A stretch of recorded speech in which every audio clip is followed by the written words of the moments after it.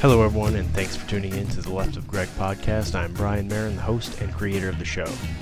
As always, I will be joined by human behavior expert Mr. Greg Williams, who the show is affectionately named after. Here on the Left of Greg show, our goal is to increase your advanced critical thinking skills through a better understanding of what we call human behavior, pattern recognition, and analysis. If you'd like to find out more about what that is, you can check us out on our website at arcadiacognerati.com or by following us on Facebook at HBPRA or on Twitter at @A_Cognerati. You can also check us out on the videos of the podcast on the Left of Greg YouTube channel, where we also post some short clips on some of the concepts that we talk about during the show. The links to everywhere I just mentioned are in the episode details, so go ahead and check them out while you're listening along. If you have any questions or would like us to cover a specific topic, please reach out to us at leftofgreg@gmail.com. On today's episode, we're going to be talking about inattention blindness and how it affects your performance. This topic includes things like channel capacity, sequencing, and divided attention, which is something we've talked about in previous shows. Thanks again for tuning in. We hope you enjoy the show. All right, so it's just me and you again, Greg. Everyone listening out there today, like we said, we're going to talk about inattention blindness. So we're going to go over a few things and how we cover it and how it relates to human behavior, pattern recognition and analysis, and how it affects your processing. And when I say yours, I mean, of course, all of us, because it's all humans, how we can mitigate some of it, but what it is and how it affects us, and how everything from, I guess, a street criminal pickpocketer to a magician to anything else. I guess people use this all the time against us sometimes, and then because they have a better understanding. I guess that would be a good way to kind of introduce it. And I love that. What you just said, Brian, I think is critical to certain listeners. Everybody can take away, whether you're a law enforcement professional, just a soccer mom that's taking the kids out to the pizza joint after a win. This can be used as a defensive strategy or offensive strategy in like the boardroom. Well, that's the thing, is you got to know, it goes into knowing what your limitations and capabilities are, as well as someone that you're dealing with right now. Whether dealing with, that could be a customer service issue, that could be literally in a meeting, you're having a conversation with your kids when they're trying to get one over on you, whatever it is. Like you understand there's certain limiting factors. And when we're going to talk about inattention blindness, and we talk a lot about things like change blindness, adaptation, channel capacity, sequencing. These are all things that affect your processing system in your brain, and we'll get into detail on some of them. But I know since we're calling this one inattention blindness, Greg, why don't you start us off with kind of what a definition of what inattention blindness is and what that means and how that affects someone. No, it's perfect. And if you'll allow me the luxury, Brian, I'd like to start off with a couple of examples, street definition wise, and then we can go in perhaps to the clinical, so we'll go from 30,000 foot to boots on the ground. So no secret, Shelley and I own the Powderhorn Ranch, beautiful place, 1.4 million acres, surrounded by even more millions of acres of primitive wilderness. Had people come up for the adventure, elk, deer, moose, bear, bighorn sheep, just a great thing. Whitewater rafting, ballooning, top of the ponch, tea on the deck. Yeah. And so we had an instance where this guy comes up, and he's the richest guy I'd met to that point, and has his kids and grandkids there, and comes up to me and goes, "Hey, my grandkid over there, little Lord Fauntleroy, refuses I don't know, whatever his name was. I don't want to besmirch the kid, Marin. So whatever little Lord Fauntleroy is doing on the front porch of one of the cabins, he says, I can't get him involved in any of the reindeer games." And so what it was is he's got his little, and I'm going to age myself, his little game box, his little, whatever they call that. Little Game Boy? Play with. Back in the day? Yeah. And just beep, boop, boop, playing with it all the time. And so he said, Greg, I'll tell you if you could do something about that. And I said, I could, but remember, I'm a tough love kid from the streets. And he goes, whatever it is, whatever, you go ahead and do it. So I went to the vehicle bay. I got a 2-pound sledge, totally true, walked across, grabbed it, and there's a cement pad in front of each one of the cabins, right? The foundation thing. And I took it and I smashed the jabbers out of it and handed it to the kid and said, hey, Jeep tour leaves in 15 minutes. And for the rest of the week, he was on a Jeep tour and he was on the horse ride. Now that guy was clueless and very aggressive for some reason after that. Apparently those things are expensive. But the idea was that, look, if you have competing things competing for your attention won't allow you to attend to the panacea of choices around you. And this thing, just like the modern iPhone or iPad or anything else, leads to that, because now your brain is excited by these nuanced little dancing things around there. And while it's focusing on that, it loses focus on the things around it. Why? Because we're not chased by pterodactyls. Why? Because we don't have to worry about a rhino killing us in our tent. So because the brain has learned to relax a little bit and its survival mode is inhibited, you drift away and you're not paying attention. Real quick, the other one is the Jeep tour story about seeing those gosh darn bighorn sheep. I would come back and go, hey, we had the trifecta. We saw the elk, we saw the bear, we saw the bighorn sheep. And Nico came up to me, and Nico was driving a big V8. We had 2 Jeeps in succession that we drive up into these places in the mountains, and incredible views, again, amazing. And I was always agitated and excited and saying, hey, look, all amped up at what we saw. And Nico comes up and says, some of the guests aren't seeing what you're seeing because they don't have a file folder for it. So the other half of the same coin that I just explained to you for this kid having this thing that was drawing all of his attention, like the windshield in the Jeep being a television, is the fact that if you've never been trained what it is you're supposed to be looking for, then it's a nebulous concept. So what I had to do is I brought fur from different animals from the DNR, the Department of Natural Resources, which is now CPW, got footprints in clay that Shelley bought from the BLM office, everything from coyote to bear to this. And what we did is, before we even got in the Jeeps, we went to the hood of the Jeep and had the photos of the animal, what their tracks and prints looked like, what their hair was like, and we talked about their Latin name and what they looked like. You'd be amazed that when you walk on somebody now on the Jeep tour and go, okay, look at the volcanic caldera. Okay, now look to the left of that pine tree, the beetle kill. Yeah, now you see that big granite rock, that thing on top of it isn't a floor mat, that's a bear. Then all of a sudden the scales fall from the eyes and they can see it. So the concept of inattention blindness is that certain things will compete for your attention. 1, 2, you only have a limited bandwidth of attention to begin with. 2, and emergencies or danger, warning, Will Robinson, comes up much more than, a piece of candy. So you have all of those things competing for your attention, and that's why humans fail to perform at optimal conditions sometimes. Okay, so that's how would that mean? So I like putting it to the listeners right now who are driving to work or driving home from work. How is inattention blindness affecting them right now? Or could it be affecting them? That's an understatement of the century. That was a great question. Great question, great lead-in. And Brian, for you folks at home that are just listening, is trying to not slap you in the forehead with his 2-pound sledgehammer. Here's the idea, folks. You're driving at 55 miles an hour to 65 miles an hour. You're on a stretch of road where there's other cars. Right now, your brain is calculating your speed, the ground speed, your speed, the ground speed, and the speed of the vehicles around you. If you blink or sneeze, you've gone 60 feet without having any idea of what occurred in that 60 feet. So that could have been a child chasing their ball. That could have been a seagull flying in between cars. Someone making a lane change. Only knows. Yeah, exactly.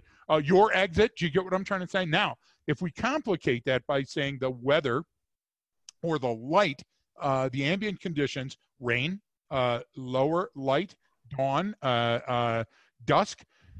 Now we complicate it by saying it wasn't rain, but it's cool temperatures are leading to black ice at some places, and it's heavier traffic or lighter traffic. Because remember, the brain functions worse when it's agitated and amped up and excited, or when it's completely bored. Those are the times when we're most at risk of making a cognitive mistake. So I just gave you like 5 or 6 factors, Brian. You can imagine now, add to the radio, add your cappuccino, add that, holy crap, I forgot to pick up my kid's costume for the play. All of those things have a factor, and each one competes for your attention.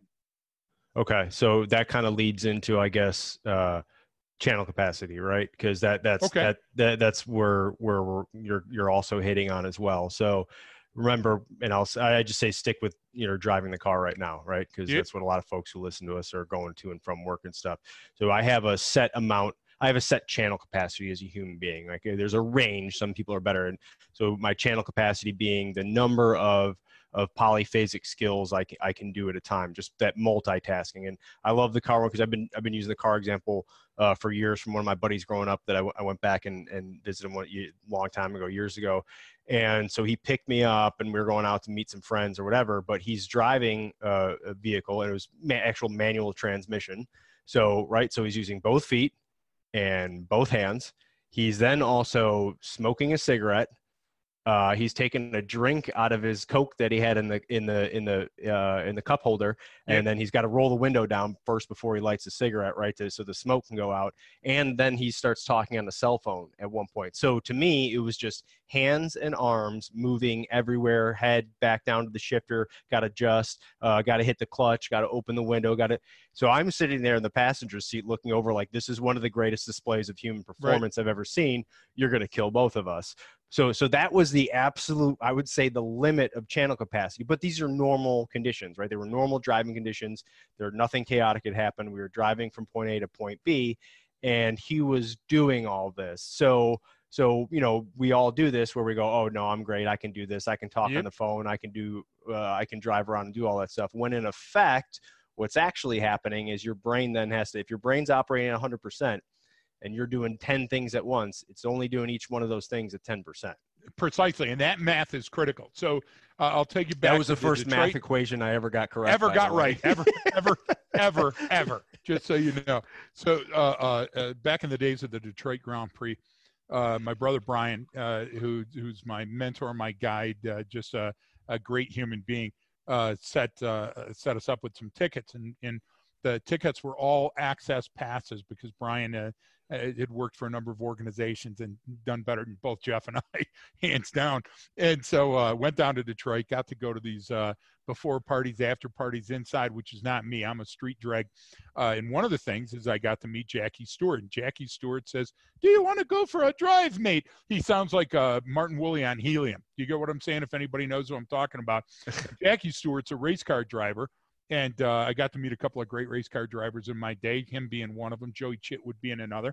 And Jackie Stewart took us on the track and was driving in whatever type of car. It wasn't the cars that they were racing in the Grand Prix. It was a spec car or whatever they called it. They had a term for it. So we were going about 140, 150 miles an hour.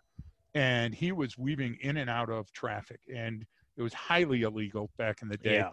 Had my I think I'm pretty sure wallet. It's still illegal. Well, no, not in most places. Had my badge and wallet and ID on the dash, so after we cracked it up, they would be able to find it and peel me off the stuff and say, hey, this guy was a copper, right? And I was amazed because I thought I had taught a defensive driving, pursuit driving, emergency vehicle operation. I was an instructor in high demand. I thought, hey, I'm the greatest driver I know. Fastest I'd ever navigated a closed course was 131 miles an hour. And he's trumping this right now. Apologize, busy day at the office apparently. He's trumping the best speed that I ever got ever, and amazing me as he's doing it. And I looked at him and I said, looked at him like this, and I said, Jackie, how are you doing this? And he says, the problem with people is they're looking around them. He says, I've spiraled to all of those drivers way up there that I can barely see, and I'm conducting predictive analysis on what they're going to do next. And what it was is he had so much training and experience at operating a vehicle at its limit, and operating his brain at its limit, that he looked for patterns. And when he recognized those patterns, he drifted into those lanes, predicting what those other cars and those other people were going to do. And guess what? He was right more than he was wrong. So let's take that analogy from the Grand Prix back to what we're talking about. You have only a limited set of attention. And unless you're training at the Jackie Stewart level for driving, or at your friend's level for just mopery, just for doing all those things at once, you're going to fail in one of those things when all of a sudden one of those 10 needs 11%. Now the ball and the kid comes out, right? And guess what? You're going to go to that bag, and that deficit bag is going to be empty. Well, and at the same time, too, he's out there showing, one, he's an expert at what he does, in your example you gave. And he's at 100% attention to driving, right? In that moment. Yeah. And later when we went to Burger King, he dropped the mayo and the ketchup on his Polo. How was he able to do one and not the other? Because that one bandwidth, Brian, he operated in at peak human performance. Like a swimmer, like a javelin thrower, like whatever. Yeah? But that didn't mean it was his whole life. It didn't mean his marriage and everything else. And that's the thing, right? You can only do something like that for so long, and then it takes certain, like those drivers who drive like that. That's obviously years of training and experience. So sticking on the driving concept, most people, even me driving down the road, I've been to a whole bunch of driving courses, and it's fun, and you get to do all kinds of cool stuff with vehicles, and you understand vehicle dynamics. But you still have everything competing for your attention in your environment, right? Yes. So which you have to take into account, because if you don't now and you don't train for that real event, you're likely going to fail. No, because that's what I have to do out here, especially out driving in Southern California. I know that vehicles out here have blinkers. No one knows how to use it. You haven't seen one yet. So I haven't seen it actually work. I check mine every once in a while just to make sure. I know mine work, I'm pretty sure, but people don't. They don't signal, and it's just. So, I always I've seen my friends do it before where they cut someone off. I'm like, man, if there was some way that you could have let that guy know what you were going to do, man, that would have been great. Why can't somebody invent this thing that would warn other drivers? So we'll stick on the driving analogy and then continue on with it. So then what, we like to do, what can I do to counter the effects of this, right? So if I have a channel capacity, what do I have to do to counter that? All right. If I know that I'm not, I can only do one thing at a time really well. Well, if I'm driving and the kid's screaming or someone's calling, like how do I process that? How do I make it easier for myself? Yep. Well, give you again. I teach with photos in class and stories and examples. So I'll give you two. I'll give you a guy, JG, that shall remain nameless, Warren, Michigan copper. Was going on to the feds and said, hey, before I go, you do this Ford 180, this 360, this reverse 180. Could you show me how to do the 520 Daffy with the Scout car? And I said, I'll show you everything. So we have an area in an industrial park where there's nothing but big, wide roads that look like landing strips. And we took the sled out, and I taught them each one of them. Speed, critical window for speed, because if you run your headlights or outdo the performance of the car will fail and kill you. So gave him all the warnings, took him out, showed him, and was ready to do the first one where he was the driver and I was the A driver. And we go down, and he gets this huge wide cul-de-sac that's 500 feet and probably 100 yards long, and locks up the brakes, and we're in a power skid and goes over a curb. And I'm trying to imagine something for the listeners. The curb has got to be 12 inches high, right? Blows out all four tires, breaks the tie rod on the Scout car, and thousands of dollars of damage. Yeah. And I'm like, what did you do? And he goes, well, I hesitated. I didn't know what to do. Listen, if you overrun the performance of the vehicle that you're in, and that means anything. That means your microwave at home. That means a channel changer, your whatever. You're going to exceed the capacity, and therefore failure is likely. Not just imminent or not imminent, but likely. Because God, Buddha, Vishnu, Allah can come down and save you, right? Now, if you do that same thing with your brain, if you only have a certain channel capacity and you exceed that channel capacity, you're going to make mistakes. So Avon, Shelley and I working up in Avon, Colorado, and every year the Avon Lake there in the center of all the car companies, Audi, BMW, all the American car companies, when it was iced over, they would do ice driving. Okay. And so what we would do for the LE is we would do extreme ice driving. Man, we would do some ice driving. You could not imagine what we were putting the paces through the car. If the car was running at peak performance and the driver was running at peak performance, you could finish it and come out looking like a pro. If you hit the brakes or had too much gas, or like being on a freeway and blowing a tire and hitting the brakes, or being on the ice and starting to skid and not knowing simple things like turning into the skid. So the answer to your question with all those convoluted stories, Brian, is training. If you don't have A, training, and you don't have B, experience, what's going to happen is that file folder is going to come up and say you are now involved in an emergency. And there's either going to be writing on it or there's not. There's going to be a wrinkle in your gray matter, in your pink, wonderful, oxygenated brain that after you die turns gray, and hence the word when they're putting all the drugs in there, or you're going to fail. So what is the difference between you and the person can do it? Their channel capacity is no larger than yours. Right. They've just rehearsed how to transition into a stress or a non-stress situation more fluidly than you have. Yeah. Okay. So that comes down to, and I like the driving analogy because there's a lot more involved in it than most people even realize. But cars have gotten safer, roads have gotten safer. How we, um, manage traffic has gotten better. In fact, it's now that most traffic jams and situations like that are actually not due to the lack in size of the freeway or what it can Precisely. handle. It's actually more now they're realizing it's coming down to human performance, right? So Yes. it's human error that's getting in the way of or causing these different issues that we're seeing versus oh man, we need to add another lane. Like no, there's actually for the given amount of cars, there's actually plenty of room.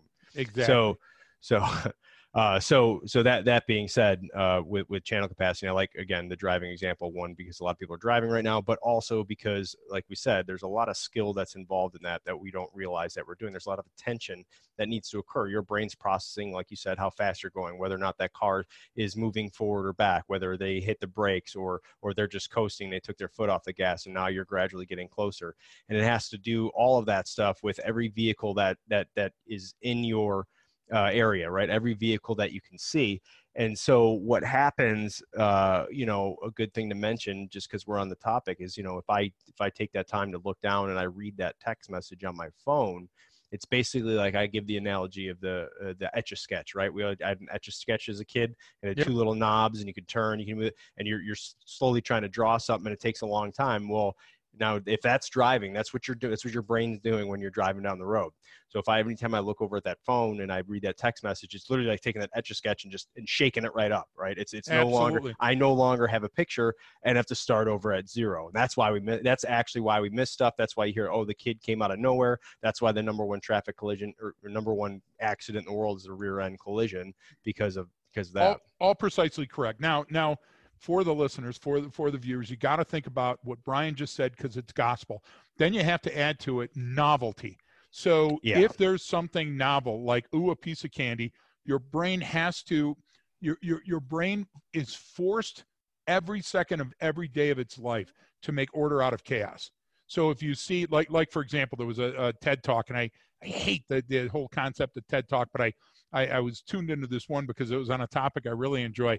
And the person after the TED Talk that commented in, and I don't know how that really works, but it was right there on the screen while I was watching, couldn't get over the asymmetrical blouse that the speaker had on for the 14 minutes that she was speaking. Oh, now, gosh. she's talking about this insanely important topic, and what a great job she was doing. But the bottom of her blouse was off by a couple of inches, and that's all this person could listen, or watch and liken it to. Listen, when you're out in public and you see something that's novel, your brain has to assimilate that. Think, is it going to kill me? Is it going to eat me? Can I sleep with it? You get what I'm trying to say? And that process takes time. And even though it only takes nanoseconds, again, we've established that depending on how fast you are going or how fast your vehicle is going or how fast something is traveling towards you, for example, you may not be able to dodge that baseball coming at your head because you're competing. You're dividing your attention. And Brian, you brought it up about the number because there is a sheer number. If I was going to talk about channel capacity, the reason, and you bring it up in class all the time, you do a great job. The reason it's called stop, drop, and roll. The reason it's called, say no, go, and tell. The reason that those are in threes is because the normal human channel capacity with no stress, no external schema that's going on, no challenge for you is three. Reason 911. Right. I will be able to, under a significant amount of external stress, to remember those three things. Now, with no stress situations, maybe I'll be able to come up with more than three. But when it's a stressful thing with I'm getting bombarded, I can only do three. And so if you can only make three choices under stress, or remember three things, or get a sequence that's going to be, shoot, move, and communicate, then you're going to be way outclassed when you're going 60 miles an hour, or way outclassed when you're driving four-wheel drive from the airport in a snowstorm. Okay, yeah, and I think that's a good kind of general explanation of some of the concepts that go into attention, right? And completing polyphasic skills or tasks, multitasking. So that's driving, but this is also why that if you touched on a number of things, why this affects me, of why I miss things in my environment, right? why don't I see things? Why does it come out of nowhere? What is it that, oh man, I missed this guy coming up to me who was going to try and mug me or whatever. We miss those cues in our environment. And a lot of people miss them. Even trained, or even people who are in a profession where you think they wouldn't miss those things are going to miss them.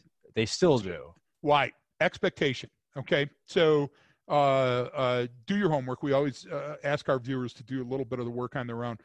There's a great series of videos out there about people, and if it's October and coming up on Halloween, there's easier to find them, where people will have a display on their porch, and the kids will come up and get the candy, and all of a sudden the person will move forward.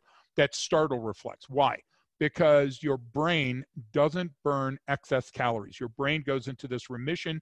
It goes through these patterns. It recognizes patterns and there follows suit, even if it's wrong. So it looks at the porch and it says, oh, look at the beautiful casket. Look at the display. Hey, there's the wolf man. His favorite song, Wolf, there it is. And you walk up to the front door, grab the candy, and before the person says trick or treat, it's actually a guy in a mask.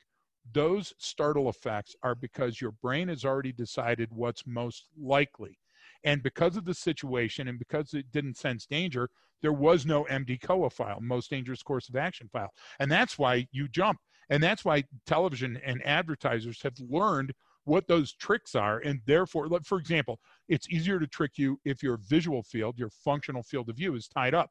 So if I'm going to spend a lot of money, I'm going to have the red in my product line, and it's going to be at eye level in the store, and I'll pay more for them to put my box of soup or my bag of candy at that level, because you're more likely to see it than at foot level. You get what I'm trying to say? So if I can fool, and you said it earlier, Brian, when we started the broadcast, if you see a pickpocket or a street magician, they both share the same thing. The same thing. They're magic, because all they got to do is fill your 6 or 11 degree functional field of view. Your entire back of your skull is set up with your visual perception. And if I can exceed the amount of channels of information that you can pay attention to, then the trick is going to work. And everybody in the audience can watch it, right? And they'll all laugh and they'll all go, oh, that's great. It's in its left hand. But you can't see it because your brain is too close. It's overwhelmed by all of the events that it sees. And that's why it comes up with the 6 plus or minus 1 under ideal circumstances your brain can process. Only 3 in that emergency. And now when Siegfried and Roy is up in your face and he's saying, okay, think of a number between 1 and 10, and he's flashing those cards, what happens is all he does is exceed your channel capacity. The minute he does that, you are now blind. Inattention, blindness. Right. And that's and that can get us every time, because what you're talking about is kind of different types of illusions, right? So you have physiological illusions, and then you have cognitive illusions, right? And those cognitive illusions like that are going to get you every time, right? Once you learn the coin behind the ear or whatever the magic trick is, you can never can't be fooled again. Once you've seen it, you can't be fooled again. But what you're getting into, and why some of these guys and magicians are great at it, is the cognitive illusions will fool you every time, even if you know about the science behind it, right? So we know, but you can still watch those videos or see those guys talk about it. The magician, the guy who's like, oh, I was a pickpocketer for 10 years and that's how I did it. And it works over. So you're going to go, there's no way this guy's going to fool me, because I know what he's talking about. I know how this stuff works. And he still does something in there. Now, obviously, they're really good at it. But the whole point of it is you have limitations. You have limitations. And he knows what they are. She knows what they are. Yeah. And all I have to do is get you to, I just have to divide your attention. So back to. So how do I use that as a weapon, Brian, or a defense? So we travel to Europe a lot. And one of the things that people told me is, hey, this guy's so slick, he'll steal your radio and leave you the music. So you got to keep an eye out for this guy when you're going through there. And there's a lot of pickpockets, and to pick my pocket, what they're going to do is they're going to have 3 or 4 people that are going to come at you. And the one old lady is going to ask you for directions while her son bumps into you. The other kid spills his Starbucks, while the other person uses a knife or a X-Acto knife to cut your pocket and dump your wallet so you don't feel the hand go into your pocket or whatever. What is that? That they call those scams all the time. There just was one in Denver where the family came in and stole all the jewels in the jewelry exchange because the old woman came over and asked for something. And when the guy was looking one way, she dropped. The kid crawled on his hands and knees behind the counter and took all the diamonds. Listen, you only have a 6 or an 11-degree functional field of view. Your brain is only going to trigger on an emergency signal if it's aware an emergency is occurring. Yeah. So what's happening is all they do is exceed your capacity. They exceed your bandwidth for attention. And once they do that, they're going to win. And that's also the same reason that you're going to crash your car. Right. If you've exceeded that, and you have physical limitations, maybe you're tired, maybe you've had too much or not enough caffeine, maybe you've had too much alcohol or Michoacan, whatever it is that you're doing, the idea is that once you reach that threshold. I don't think anyone uses that term anymore, but. Oh, thank you. Thank you for making me feel really old. I'm from Glaucoma Central here in Colorado. Yeah, I'm out in California, so it's all legal here. But here, and to go like what you can learn to identify it, right? So you can learn to identify when someone is attempting to divide your attention. Precisely. So that's in the shopping That's your mall. defense. That's your defense, right? But once it starts. Yeah, and so it could be in literally the like we always use the shopping mall examples. You're walking through the department store and they got people out there selling cologne or makeup for the girls or whatever the issue is, and they're trying to get your attention. They're trying to divide it just to sell you product. It's a very similar process, right? So therefore, it doesn't trigger the MD-COA. Yeah. Right. Okay. Right. But you'll go along with it. Longer. Well, right. And that's why you always we do the ML-MD-COA on everyone. So in that situation, I know, okay, yeah, they're just trying to sell me something. But sometimes when you think, hey, someone's just trying to sell me something, that might actually be the criminal or whatever. And I just have the story popped in my head, because once you learn how to identify it, that someone's just trying to divide your attention, the gig's up. There's something going on. You're walking into it. You don't necessarily know what. Yes. You're walking into an ambush. Now that ambush may be someone trying to sell you a bottle of perfume, or that ambush lotion on its skin. Yeah, might be trying to get you to help. Could you give me a hand getting this couch in the van, kind of situation, right? Push it all the way up there. but that's so creepy that we know that. Of all the things we know, no Disney film. We can do every line from Sure, anyway, I have ID, sir. Oh gosh. But once you learn to identify it, so I was at that place, a few weeks ago that shall remain nameless out on the East Coast, where prison.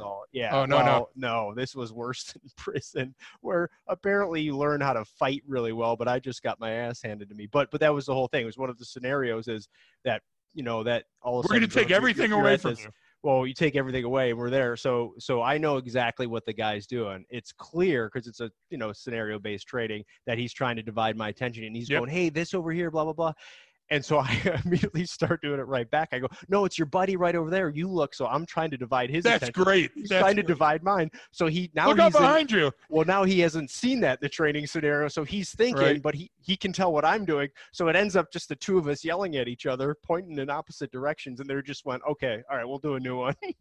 But the point of the story was, and then I just got my ass handed to me. But the point of the story was, that is the point. Yeah. Yeah. It's just, I got beat up that day. They dragged me back out of the room. But the same rules. You can learn to identify it. You can learn to identify it and know what's happening. Shelley Martin and I are in Greece, and we're teaching at a facility called Enemiotic for NATO. And so we go down to the waterfront to have some chow. And you know me, you've traveled with me. How many times have we been together? Except I never get to go to Greece. You're right. Hey, we're going to do a Greece trip, but you know what? We're going to send you to Saudi Arabia. You're going to go to Irvine. We're going to send you to Irvine in a factory. But no, you're exactly right, Brian, and I'm sorry for that. But the idea is that here we are. And so we look before we leave, and we sit down and we watch all these restaurants before we decide which one to go to. And Woolley, I love Martin Woolley. Martin Woolley's like, he's the ambassador. Oh, I know everybody's from Great Britain. I know everybody in this restaurant, so we should go here. And everybody's waving to us already. But what it was is these two Greek brothers were magic. What would happen is they both stood in ambush positions and stayed very still. And remember, these are open air cafes right on the water, and there's thousands of customers milling about. And you're competing for these customer dollars, right? And these are savvy travelers, right? So the people would come up, and the one brother would step in front of them with his back facing them. So the person would move to walk around, and the other brother had this 3-foot by 5-foot card that had all the menu items on it, and would stand in front of the person and say, hey, take a look at the menus. Now, that person would turn to walk away. Now, the brother who had his back on, he had another box, and he created the two sides of the hallway you were in now and said, welcome to our restaurant. And the whole time they were turning very slowly, adaptation and change blindness, right? So you wouldn't get excited. And a minute later, you're having water with lemon in their restaurant, and you're going, how did I get here?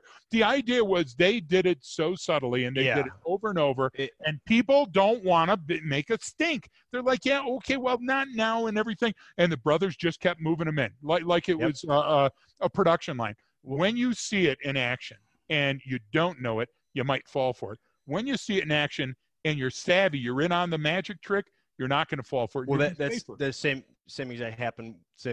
Similar thing happened when we went down to McKaylee and I went down to Cabo San Lucas down in Mexico, and a similar area, waterfront. They got all the restaurants, and obviously they're trying to get all the tourists in there. So I always take that step back and just watch everything that's going on, see who's working. All with our listeners do that because then you can see who those guys at the door are working with, how they're getting people to push people over there. You'll start to pick apart like, wow, they got these kids out here playing in an area that blocks everyone's way, but no one cares because it's a couple little kids playing.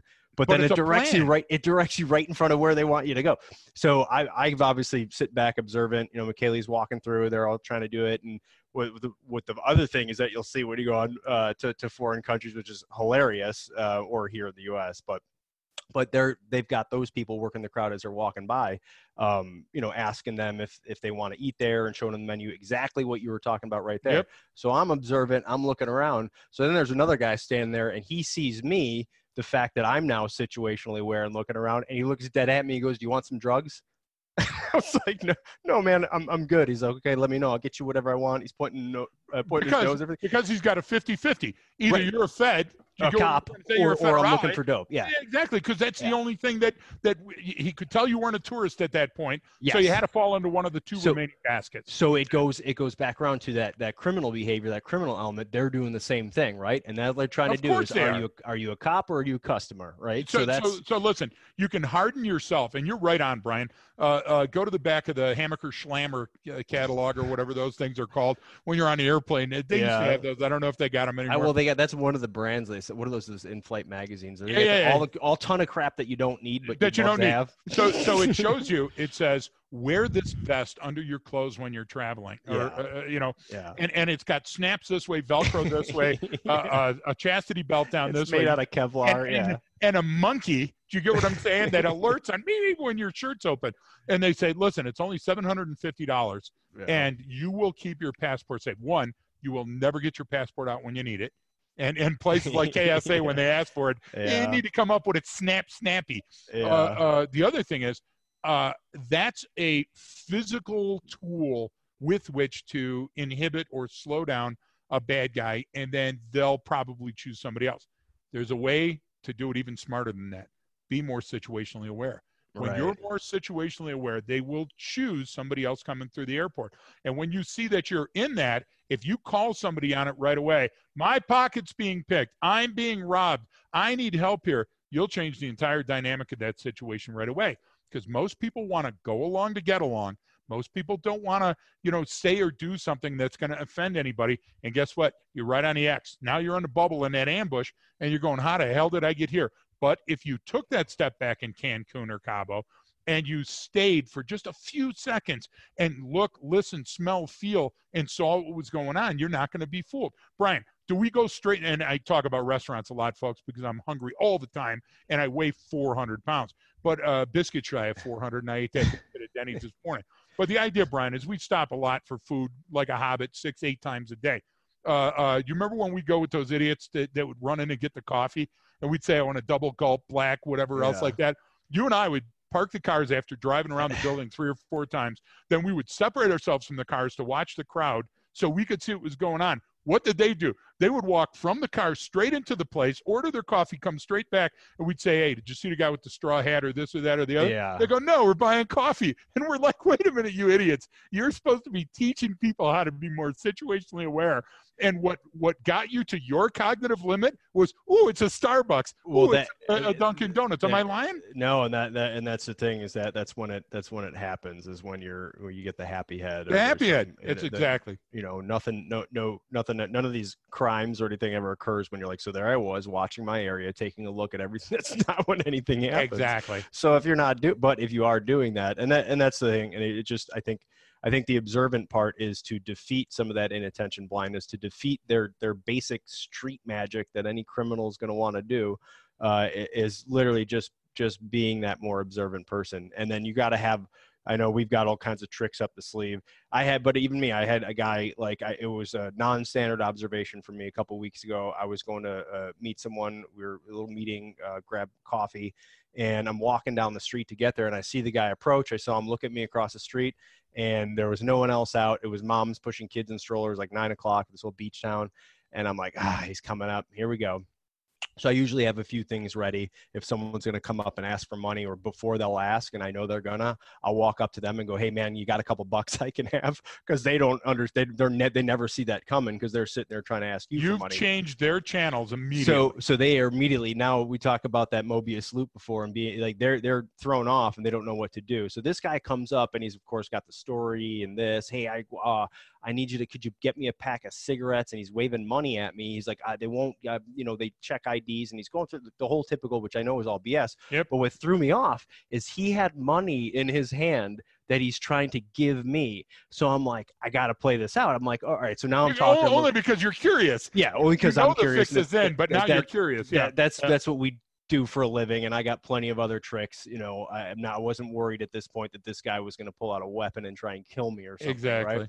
So I go, all right, I got a couple minutes. So I'm looking, I go, so wait, what was it again? So they go in here. He's like, yeah, I go in there all the damn time, but they needed to see an ID for cigarettes. This guy looks like he's like 45, been partying for a couple days, smells like ass, but he's wearing all this jewelry. He's like, I got $500,000 worth of jewelry on.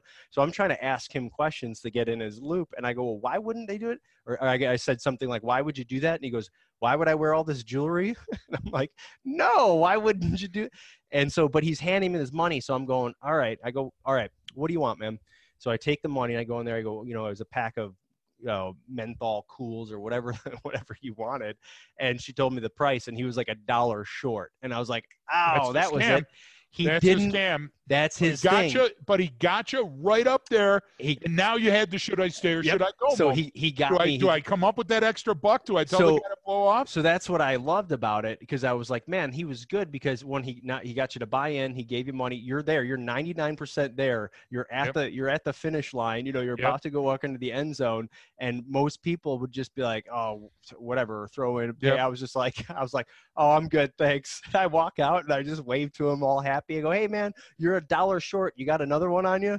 And he looked at me. He's like, oh no, I don't. I go, oh, sorry, man. I got to go meet. I gave his money back and walked. But it was hilarious, because I was like, but you learned a valuable lesson. That's folks that are listening. That's called an LOE, limited objective experiment. And what Brian did is he changed the circumstances to be in his favor, so he could play it out to see what was going on. No harm, no foul. No animals were injured in the taping of this episode. And so that's brilliant, and that's great. And the idea was that you went in with your head on a swivel already. See, every time I hear these, if you see something, say something, keep your head on a swivel. All those platitudes around there. And then I watch the people I've got to call somebody out, and I don't want to do it, but we're at a security event. I got it. Don't name names. We're at a security event, and this is the bane of everybody's existence. Cell phone. And at the security event, I could see all the security players that were working on this team, because their face, in Hollywood, when they show a person driving at night, how the inside lights on the thing or their face illuminated. So every few seconds, I could even tell who was likely communicating with each other, texting back and forth, because all of a sudden I'd see the first security guard illuminated, then the next one, and then the next. So I went up to the director and I go, hey, I don't want to be in technical terms, it's called a dick. I don't want to be a dick, but I see where your guys are positioned, and they're looking at their phones. And if they're looking at their phones, they're not looking at the people. And the guy says, oh yeah, but those are messages that are coming across from Central Do you get what I'm saying? On high, and they're trying to educate you guys. Ryan, what's the driver do? Driver's drive, man. Okay, so if you're the guy that's got the eye, the guy with the eye calls the ball, and you don't get distracted because you'll reach your capacity and you won't be watching, smelling. Like we say watch because your visual field is so huge, but smelling, your olfactory senses, sensing, feeling the heat. The reason you're supposed to touch the door in a fire with the back of your hand, because if you touch the hot doorknob, you're going to grip it and you're going to burn all your skin off. Those facts have been around. See no evil, hear no evil, speak no evil, because they're triggers. They're human behavior and human performance triggers that we think we've grown past. Listen, communication is an art form, and interpersonal communication is absolutely essential to be able to tell when the fix is in and you're being ambushed. And all this technology has taken away from the simple fact that communication is an art form, and we're leaving that art form on the table. That's right. And I think today, just sticking with that kind of one concept of understanding when some divided attention and inattention blindness, right? So just understanding just that one concept alone, as you can get better at actually identifying it and going, well, why is this person trying to divide my attention? What's going on here? Maybe that's enough. Yeah. Maybe that's enough to sense that there's danger. Yeah, and those are some of the things that people kind of get into when they say, oh, well, I had a feeling or something didn't seem right. Well, I'll go with that. Just you play that out. And then you don't have to understand the situation. The chemistry. Right. Right, Brian? You don't have to understand the chemistry. The great thing about coming to our training is that you will understand it. You'll understand what your brain's doing and your eyes doing, and you'll be more in tune with it. But just if you only read the lessons learned and watch the podcast, you can learn this. If your brain is screaming to you to pay attention to something, it's probably the real thing, and you need to slow your roll. You need to get out of that AO. You need to get back in your car or close the window or lock the doors. Do you get what I'm trying to say? There's that commercial where the kids take cover behind the wall of chainsaws. That's a lack of situational awareness in a horror movie. What you need to do is you need to give yourself the gift of time and distance, say, I believe the fix is in, and slow down. Maybe absent yourself from that situation. Maybe go to another restaurant. Maybe park in another parking garage. Because if you don't, you're gambling. And guess what? Gamblers lose. The house has the advantage. I know. Defense is 3-1 or 5-1 in urban. You know. Anytime I go to Vegas, I do. Oh, you've lost nothing. You're like this. My thing is, I always know it's the next roll. Yeah, of course. That's a great thing for scientific principle. In game theory. It's the sunk cost theory. There's a whole bunch of them in there. So what happens is the one-armed bandit doesn't let you win. It lets you almost win. Yeah. And that gets all the axons and dendrites flowing. And now you want to play more. You want to close enough. All right. Well, you're betting with your life, Brian. That's all I'm saying. Yeah. Never bet with your life. And I think that's kind of a good point to end on, of just keeping it at that topic and understanding divided attention, how it affects your performance, and then how you can understand it and see it when someone's trying to do it to you. And know that you have physiological and psychological. Use it on a battlefield. Know that you have limitations. Yes, right? sir. Well, of course, like we always say, if anyone needs it and wants any more information on any of this stuff, they can always reach out to us, follow any of the links, and get in touch with us. Other than that, everyone be safe, and training changes behavior. That's all for today, folks. Thanks a lot for tuning in. Remember, you can follow us on Facebook at HBPRA. Check out our website at arcadiacognerati.com. Please, if you enjoyed the show, like it, share it, tell your friends about it. Let's get the word out there. And if there's something you want us to cover directly or curious about, go ahead and get a hold of us by email at leftofgreg@gmail.com. Thanks.